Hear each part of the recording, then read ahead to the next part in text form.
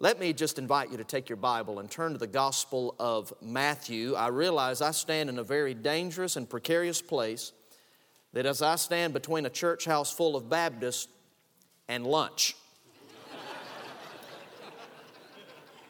So I want to be appropriately brief. You say, what does that mean? To a Baptist preacher, nothing at all. Matthew chapter 16, as I announced that we'll begin in verse 13, Bible students will recognize this text as the great confession of the Lord Jesus Christ offered by the life and lip of Simon Peter.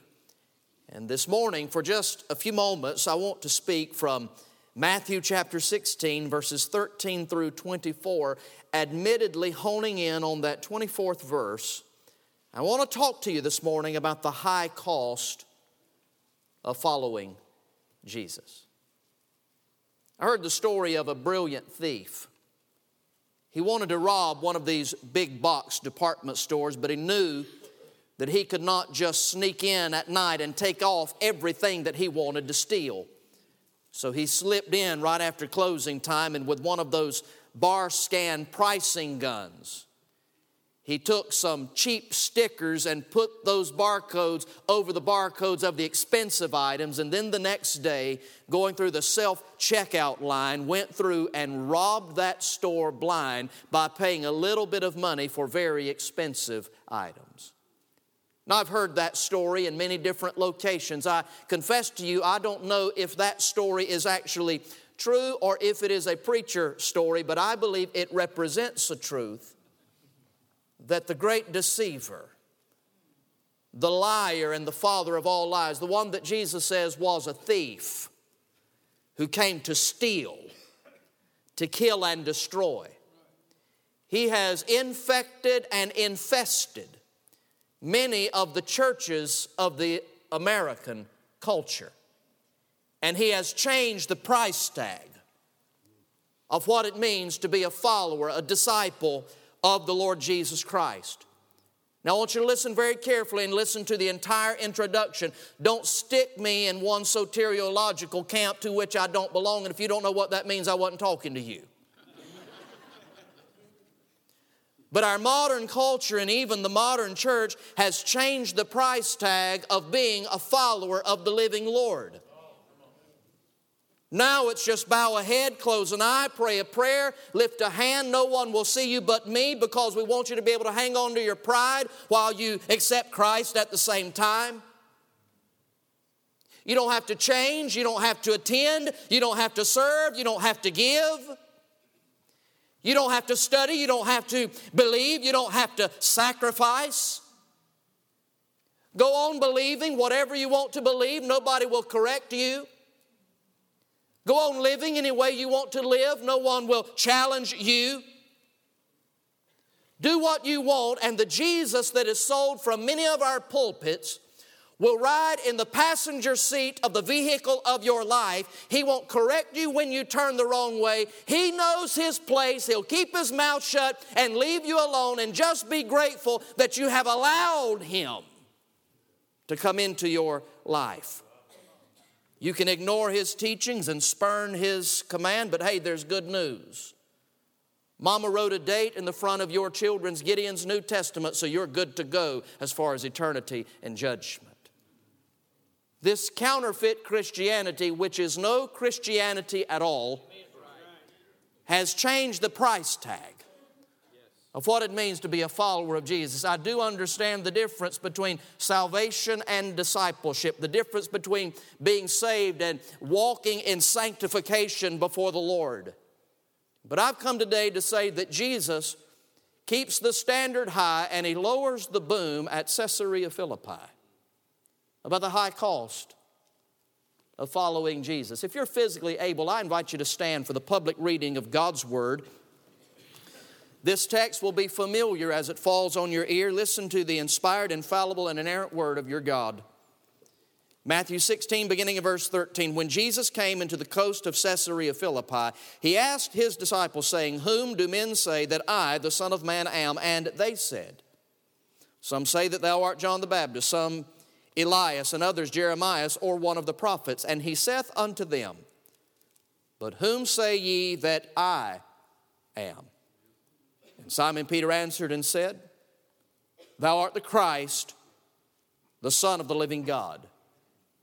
And Jesus answered and said unto him, Blessed art thou, Simon Bar-Jonah, for flesh and blood hath not revealed it unto thee, but my Father which is in heaven. And I say also unto thee that thou art Peter, and upon this rock I will build my church, and the gates of hell shall not prevail against it. And I will give unto thee the keys of the kingdom of heaven.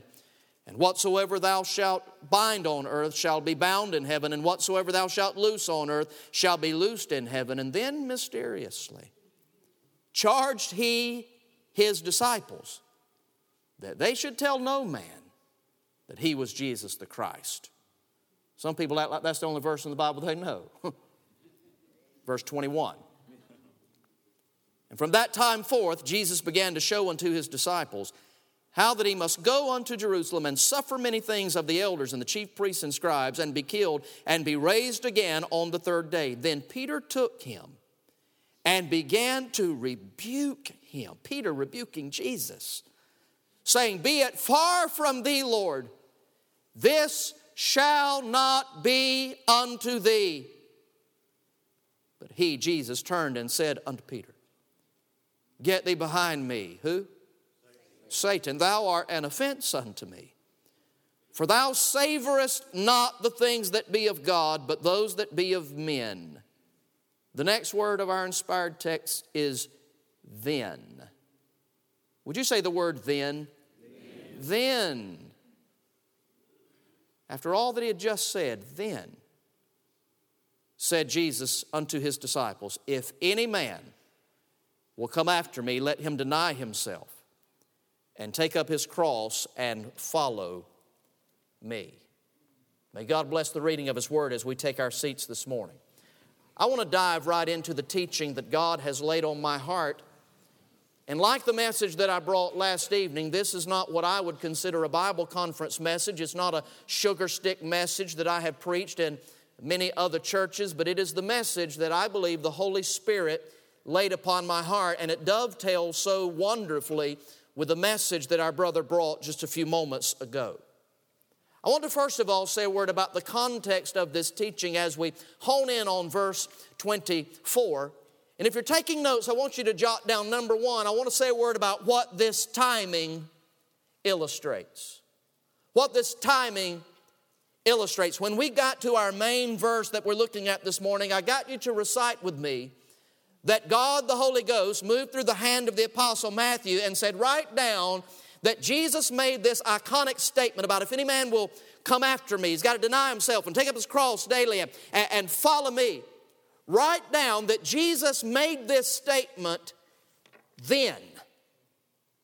Matthew makes sure everybody understanding and reading this passage understands that Jesus made this statement in the immediate aftermath of some other things that had happened and some other things that had been said. As we think about what this timing illustrates, here's the question. Why did Jesus say this here? Why did he say this then? Was there a faulty notion he was trying to correct? Some flawed thinking he was trying to set aright? Had they perhaps begun to think that being a follower of Jesus was something other than what Jesus said being his follower would be about? What does this timing illustrate? Well, Matthew, Mark, and Luke all tell us about this statement from Jesus. And putting all three of these gospel accounts together in what we might call a chronological Bible, I want to establish the historical biblical context for this statement.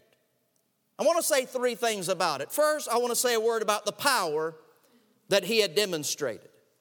Then, Jesus said unto his disciples. Now, when you put all three of the synoptic gospels together, you discover Jesus was in the immediate aftermath of performing a bevy of miracles. Signs and wonders marked the earthly ministry of Jesus. We know very well from reading the gospel accounts that Jesus opened the eyes of the blind and unstopped the ears of the deaf. He loosened the stammering tongue. He cleansed the leper. He strengthened the lame. He healed those that were sick, and on several occasions even raised the dead. And in the immediate context of this statement, Jesus had healed the centurion's servant. He had raised the widow of Nain's son from the dead. He had calmed the sea, healed the Gadarene demoniac, healed the woman with the issuing of blood. He had raised Jairus' daughter from the dead. He had fed the multitude. And the crowds are swelling and the numbers are rising, and Jesus is about to remind them that spine-tingling signs and goosebump-producing wonders are not what being a disciple of Jesus is about.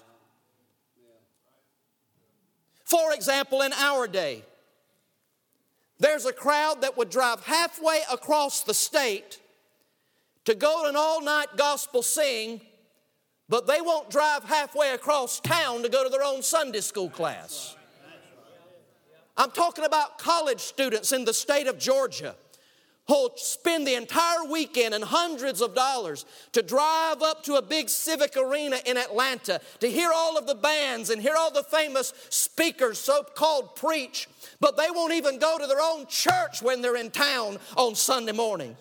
I'm talking about folks that'll follow gospel singers around so much that you're going to die of over-inhalation of diesel fumes, but you won't even applaud when your own choir sings the high praises of God on Sunday. And Jesus sent me here today to tell you that in this over-caffeinated, highly stimulated culture where everything's got to be spoon-fed with the sugar of exhilaration, preacher tell a funnier story than the one you told last week, choir tighten it up one round tighter than the one you did last week.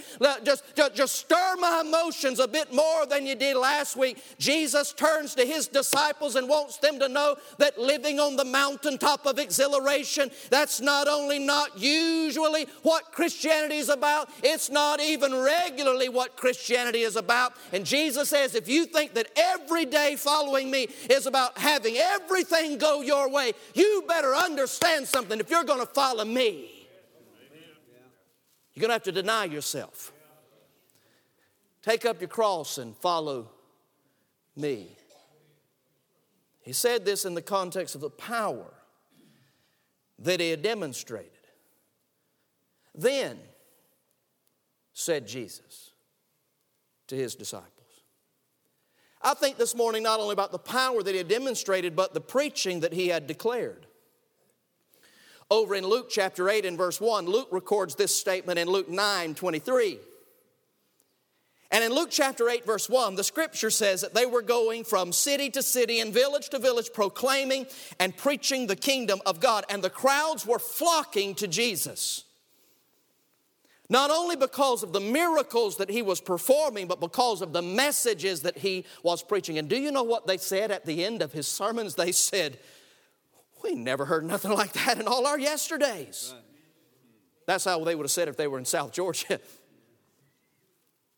Never a man spake like this man.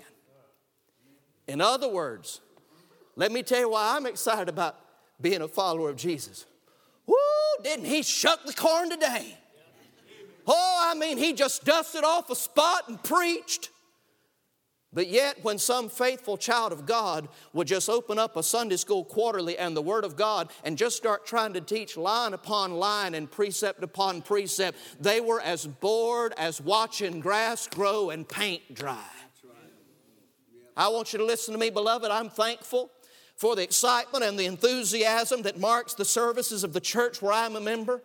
I'm not in favor of dead orthodoxy. I'm thankful that there's emotion and expression in this wonderful Bible conference and in this great church. But here's the context. To a group that would be willing to follow Jesus as long as the choir is on and the preaching is hot, as long as the congregational singing is vibrant, as long as the lights are down and the smoke machines are working, as long as the preacher's wearing the latest style, which these days means he looks like he bought his jeans in the women's department, and got on a plaid little shirt that's about 2 sizes too small, with a hairdo that shows he's in desperate need of somebody handing him a comb. Right. You're right. Come on. As long as all my friends are there, and the altars are filled, and people are joining the church right and left, as long as that's going on, I want to follow Jesus. And Jesus says that's not what being a disciple is about. And then he said to his disciples, the power he had demonstrated, the preaching that he had declared. Listen now, this context also involves the pain that he had described. Now, most of us know that Simon Peter, old foot and mouth Simon Peter, you've heard it said before, he only took his foot out of his mouth to put the other one in. We all know, if you're a Bible student, that Peter is the one to whom Jesus said, "Get thee behind me, Satan." But fewer of us remember the context of that. The crowds are swelling and the miracles are flowing, and Jesus says, "Boys, step over here to the side with me for just a moment. I need to let you know something. I'm headed to Jerusalem. I've not come just to be a miracle worker. Yes, I came for that. I've not come just to be a teacher. Yes, I came for that.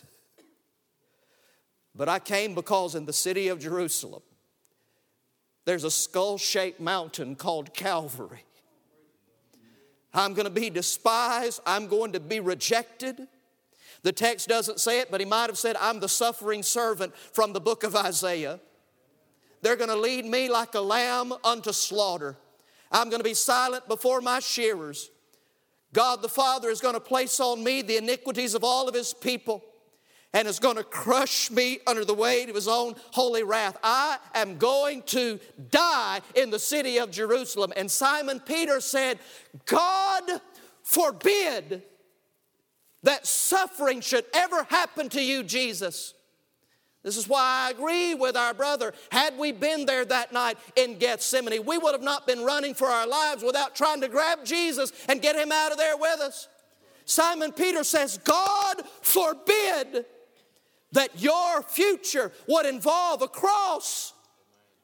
Are you listening with New Testament gospel ears? Simon Peter said, "Jesus, God forbid that you would die on the cross." And Jesus said, when you don't realize there is a cross of suffering and death and sacrifice in my future, you've got your mind on the things of the world and not on the things of God. You're thinking like the devil himself. In fact, "Get thee behind me, Satan." And then he said, not only is there a cross of suffering in my future,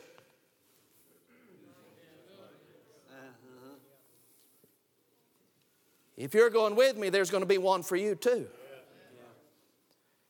Paul said that all who desire to live godly in Christ Jesus shall suffer persecution.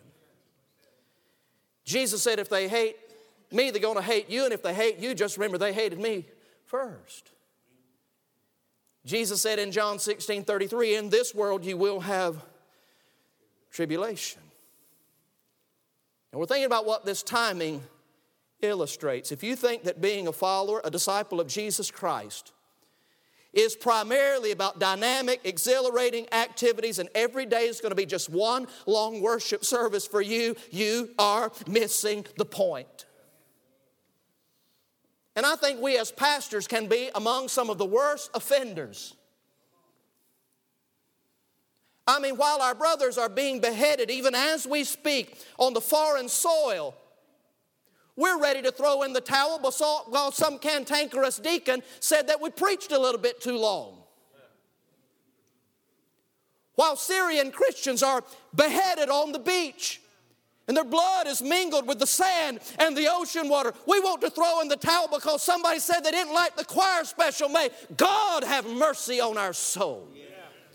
We're ready to move our letter to the church down the street just because the air conditioning was just a little bit cold. We know precious, precious little about a cross of sacrifice. And then he said to his disciples, see, if you don't understand the context, you won't rightly hear the command. So think with me not only firstly about what this timing illustrates, but I want you to think also about what this teaching impacts. What areas of the Christian life are impacted by this one singular claim in verse 24? It's a simple but profound lesson, and I know that Jesus was a first century Baptist because he gave a 3-point sermon. Deny yourself, take up your cross, follow me. There are 3 things that are going to be required to be a follower of the Lord Jesus. 3 areas of life that are impacted. And the first one, I've just called it my desires. Look at verse 24. If any man will come after me, let him deny himself. Now that word deny is a very picturesque and strong word. It speaks of being cut off. It speaks of separation. It speaks of disassociation. It describes someone that was in a relationship but is no longer in a relationship. You've had severed relationships in your life, and that's the word that is used here. Jesus says there are some relationships in your life that are going to have to be severed and cut off if you're going to be my disciple. Now, it's not the primary focus of this text, but may I remind you that David said in Psalm 1, how blessed is the man who does not walk in the counsel of the ungodly, or stand in the path of sinners, or sit in the seat of the scornful. Someone in this building this morning, even a Friday morning Bible conference, you will never be the disciple that Jesus is inviting you to be unless you cut off some ungodly relationships. Maybe it's a relationship with a person. Maybe it's a relationship with your cell phone. Maybe it's a relationship with your iPad. Maybe it's a relationship with the internet. Maybe it's a relationship with a bottle of booze. You're never going to be a good follower of Jesus Christ if you're not willing to say no to some things and set them aside and cut them off. This teaching was illustrated to me when I was in the 7th grade. You see, up to that point, I was able to ride to school with my parents. But when I went into the 7th grade, I talked my parents into letting me ride the bus. It really wasn't that far from our house, but I would walk about 2 blocks to the bus stop. And the bus would stop there, and kids from about 2 or 3 blocks in every direction would convene at that one bus stop. And it was on the first day of school in the 7th grade at the bus stop that I met Tony. Tony didn't come from a godly family. Tony's parents let him drink, smoke. They were the first people on our whole side of town that I knew of that had a satellite dish. Y'all tracking with anything I'm saying? I remember laying in bed. See, I got saved when I was 8 years old, so I'd been a follower of Jesus. I'd been a Christian for about 4 years at that point.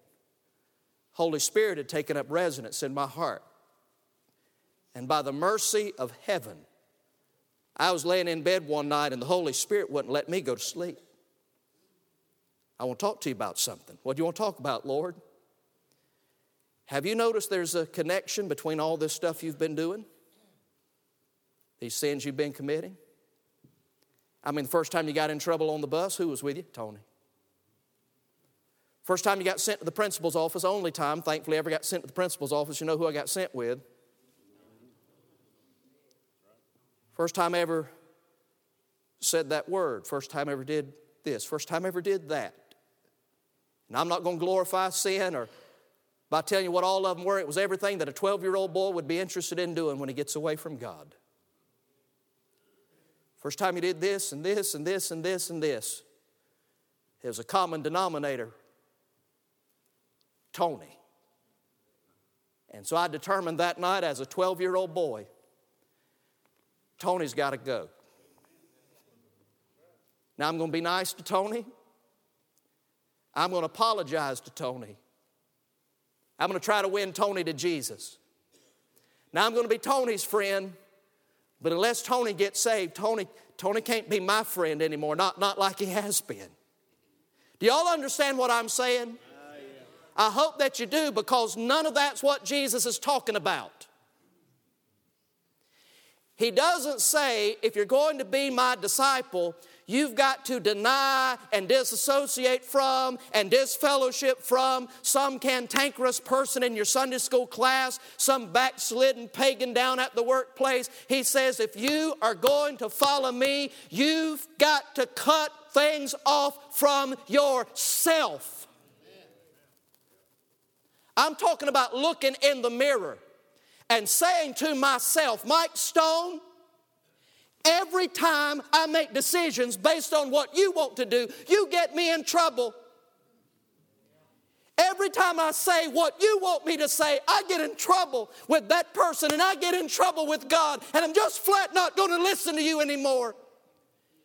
Every time I go where you want me to go and do what you want me to do and say what you want me to say and think what you want me to think, every time I look at what you want me to look at, I get in trouble with God. Mike Stone, you'll have no more place in my life. I am cutting you off.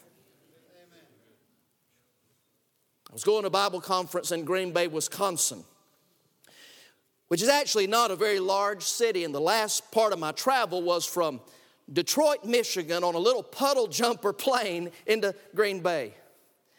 I did not realize when I agreed to that event, it was the opening ceremonial weekend for Green Bay Packer football. I think on that plane, I was the only non-former Green Bay Packer. I'm telling the truth. They had invited all the former players that could make it back to Lambeau Field to be there for pre-game, pre-season ceremonies. And I was sitting there in that little plane. Now y'all look at me. Look at me. I'm minding my own business. Look, I've got some striped suits with only one stripe. I realize I'm not that big of a guy, but I'm sitting there minding my own business when I see him coming down the aisle looking at his seat marker and looking up at the seat, and he's looking at his ticket and looking at the seat, and he's starting to laugh, and I'm starting to cry because he's having to turn sideways to get down that little aisle, and his thighs are calling out to one another, excuse me, pardon me, excuse me, pardon me, excuse me, pardon me, and he sat down in all of his seat and about 2/3 of my seat, and I'm up here against the window in that little plane like this. I said, I guess you're with the Packers. We engaged in conversation. He was an older gentleman. I asked who were some of the people he played with. He named a lot of names, frankly, I'd never heard of.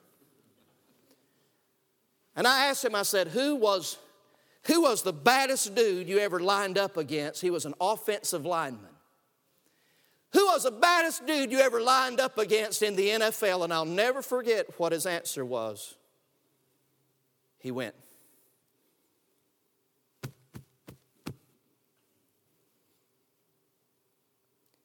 he wasn't meaning he was the best lineman. He meant for all the trouble that I got from the D-line, the first person I had to deal with was myself. The one that didn't want to work out in the off season. The one that didn't want to get in the weight room. The one that didn't want to push back the plate of all of the food that would not help me be prepared to play football in the NFL. The one that didn't want to do what he needed to do. I had to deal with him first. That's what Jesus is talking about. Do you know who your biggest problem is? This is going to help some marriage in the building this morning. Your biggest problem is you. I got a man in my church, gives me grief. He's trying to ruin my ministry, Brother Glenn. His name is Mike Stone.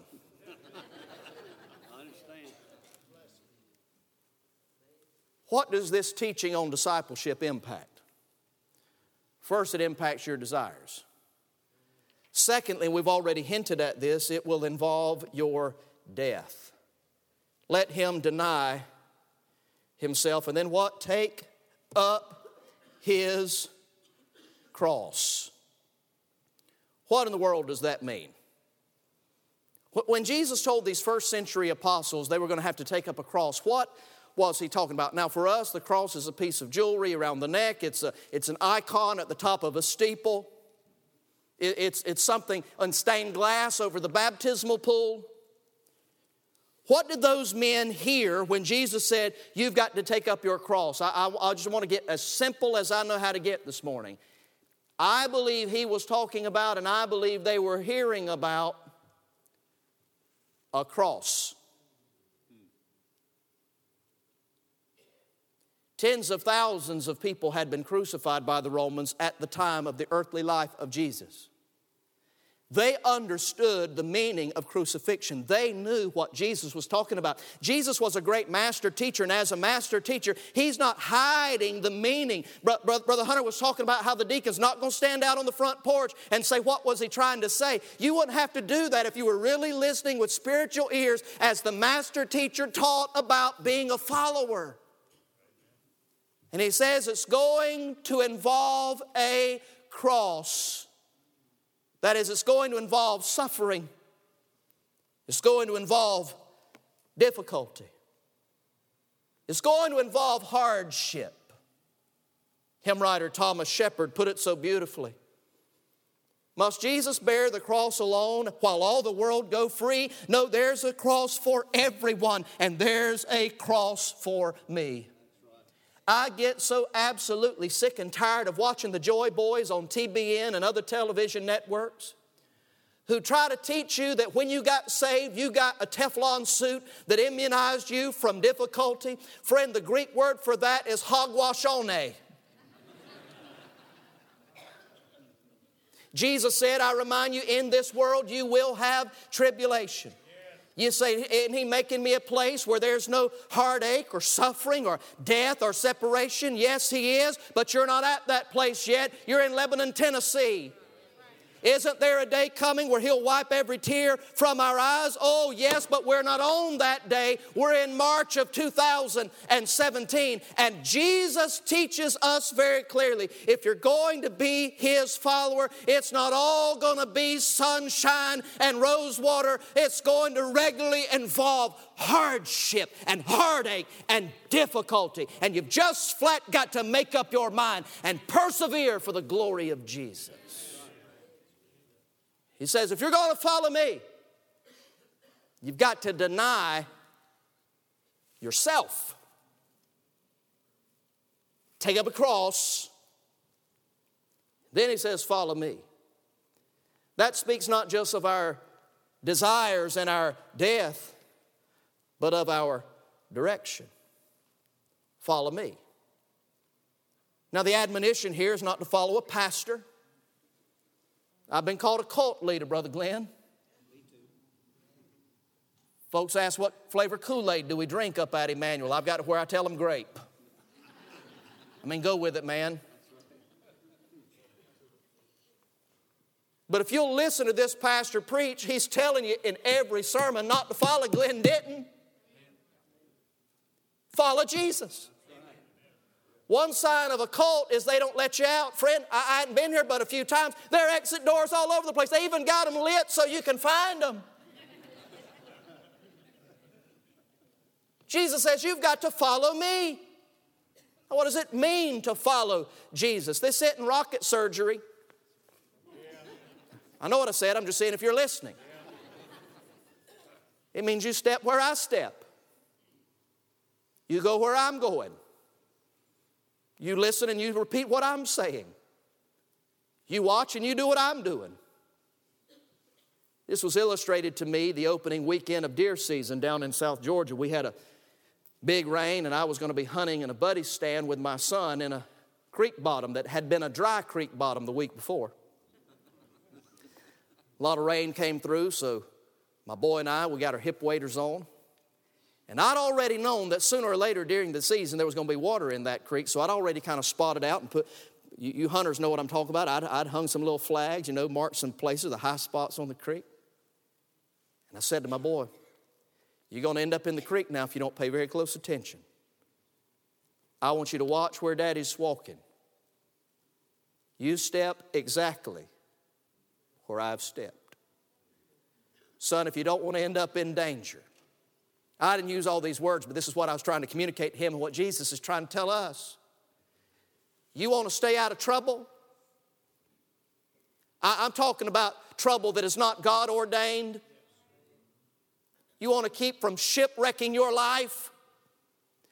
As we walk through the storm-tossed water of this world, you watch where I'm stepping, and you watch where I'm walking, and you do your best to step exactly where I'm stepping, son. If you're going to walk with me, we don't want to just go in the same general direction. I want you to follow in my footsteps. And Jesus said, if you're not willing to do that, He doesn't say you're going to be a bad disciple. He says you can't be a disciple at all. If you're coming after me, you absolutely, M-U-S-T, must deny yourself and take up your cross and follow me. Now I want to ask you a series of simple questions.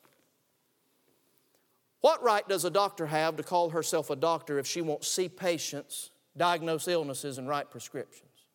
That's what a doctor does. What right does a teacher have to call himself a teacher if he won't give assignments, grade homework, and write lesson plans? That's what a teacher does. What right does a truck driver have to call himself a truck driver if he won't drive trucks? That's what a truck driver does.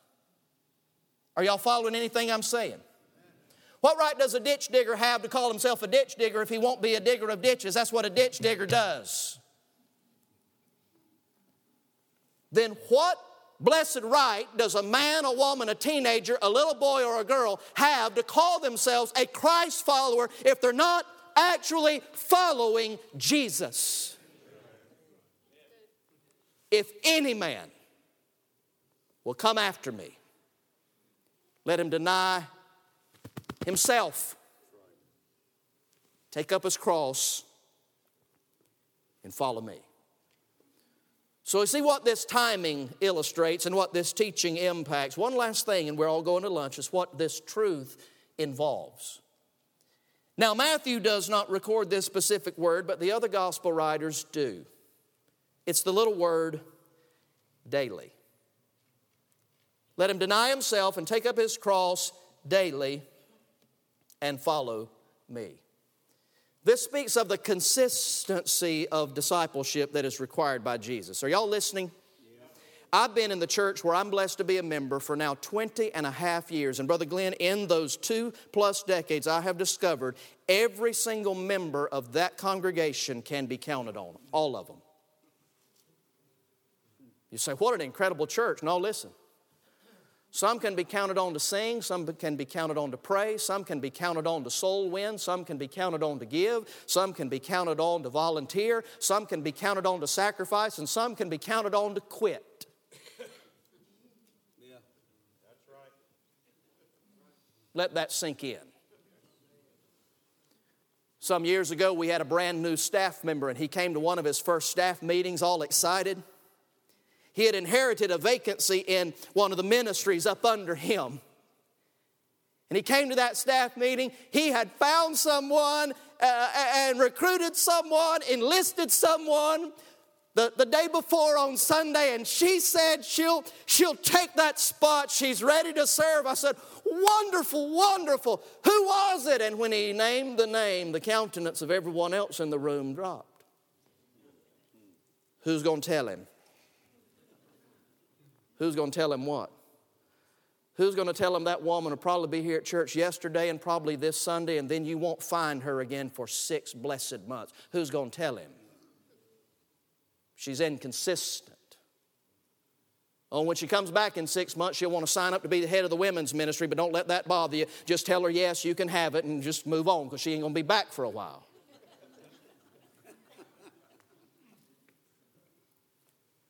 But the use of the word daily reminds us of 3 simple things, and I'm finished. 1, listen to me now, a decision for Jesus. A decision. Notice how the text begins in verse 24. Then Jesus said unto his disciples, if any man will come after me. That word will, also rightly translated as wants or wishes, speaks of a conscious act of the mind.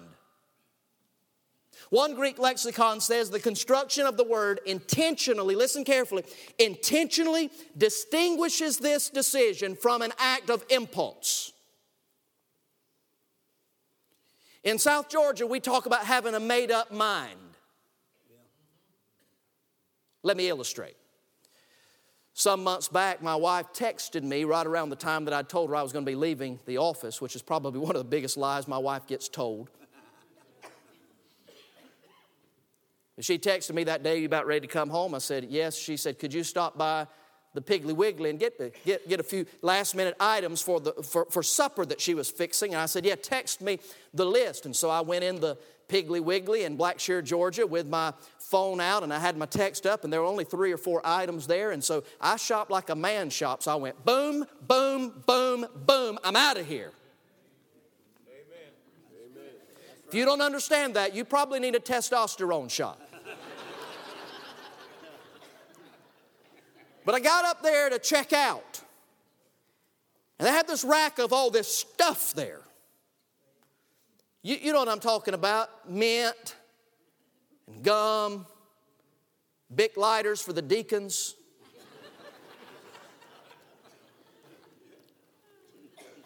And I saw them there calling out my name, "Mike, Mike, Mike." It was a big king-size tube of Rolos. I'm talking about chocolate and caramel. I believe they'll have those at the marriage supper of the Lamb. Could I get an amen? I figured if 1 roll of Rolos would be good, 2 would be even better, so I put 2 of those up on the conveyor belt. Now listen to me. I did not intend to buy those Rolos when I went in the store, but I bought them at the last minute. Do you know what the grocers and retailers call that rack, that display of stuff right by the register? They call them impulse buys. You didn't intend to buy it, but you bought it at the last minute. You weren't planning on doing it, but you did it anyway. And Jesus makes this simple statement. Listen, beloved, and we're about to head to lunch. You will not be my disciple if you make your decisions in the moment based upon impulse. There's no such thing as Christ-honoring, Jesus-exalting impulse discipleship. That you've got to flat make up your mind now what you're going to do. Do you know why a lot of people don't come to church in the rain? They didn't make up their mind in the sunshine. Do you know why a lot of folks don't go to church in the summertime? They didn't make up their mind in the springtime. You know why a lot of men go off and leave town with a short skirt down at the office? It's because they didn't make up their mind when they were at the house with the wife of their youth. By the grace and strength and help of Almighty God, I am going to serve the Lord. A decision for Jesus. But then I also notice there's a desire for Jesus. If any man will come after me, let him deny himself, take up his cross, and follow me. I cannot stress this enough. We're talking about pursuing Jesus. Not pursuing blessing, pursuing Jesus.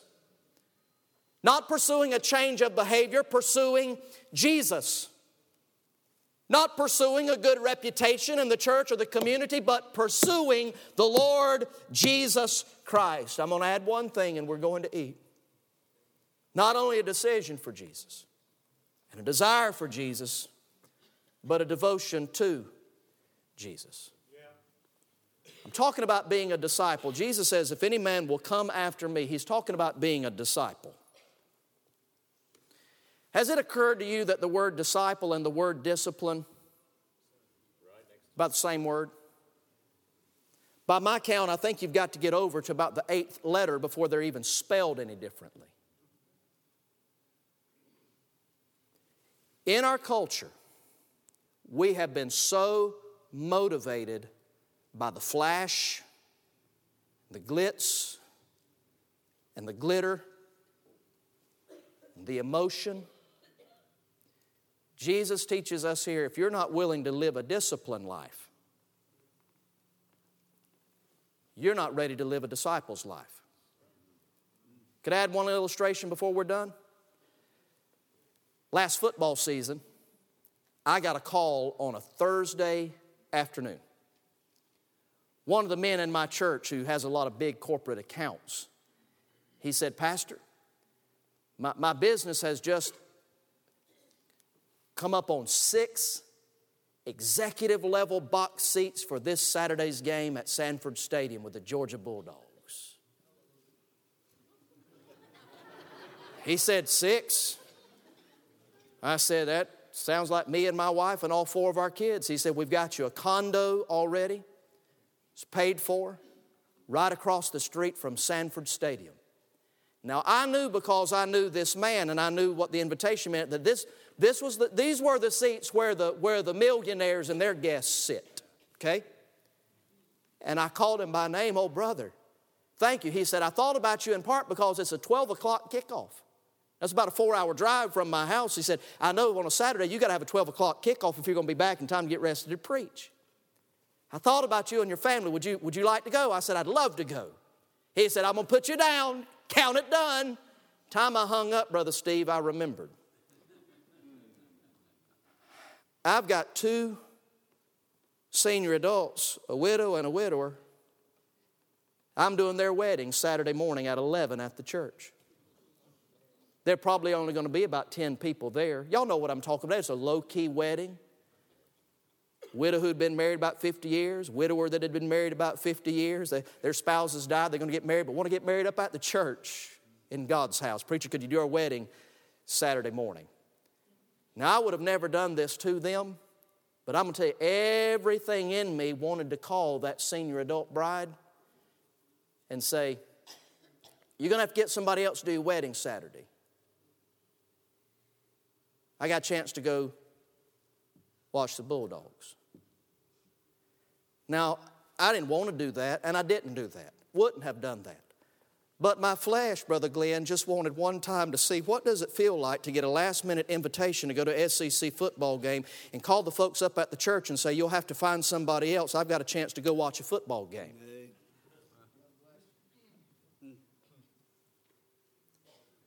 Jesus teaches here in Caesarea Philippi,